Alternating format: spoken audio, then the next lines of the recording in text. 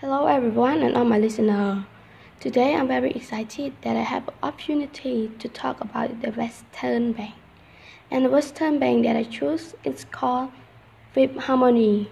Fifth Harmony, often shortened to the 5H, is an American girl group based in Miami composed of Ellie Brooke, Normani, Diana Chan, Lauren Yaraqui, and previously Camila Cabello, until her departure from the group in December 2016.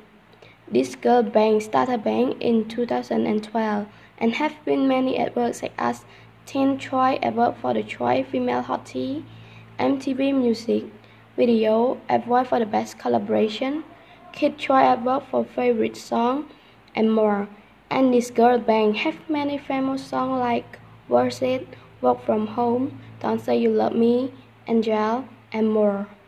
But unfortunately, after 4 years and a half of being together, one of the members, called Camila Cabello, decided to leave Fifth Harmony.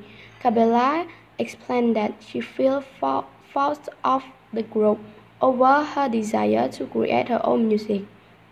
And not many years after Camila had left the group, on March 19, 2018, the group announced their decision to take indefinite to pursue a solo project before their hire dates.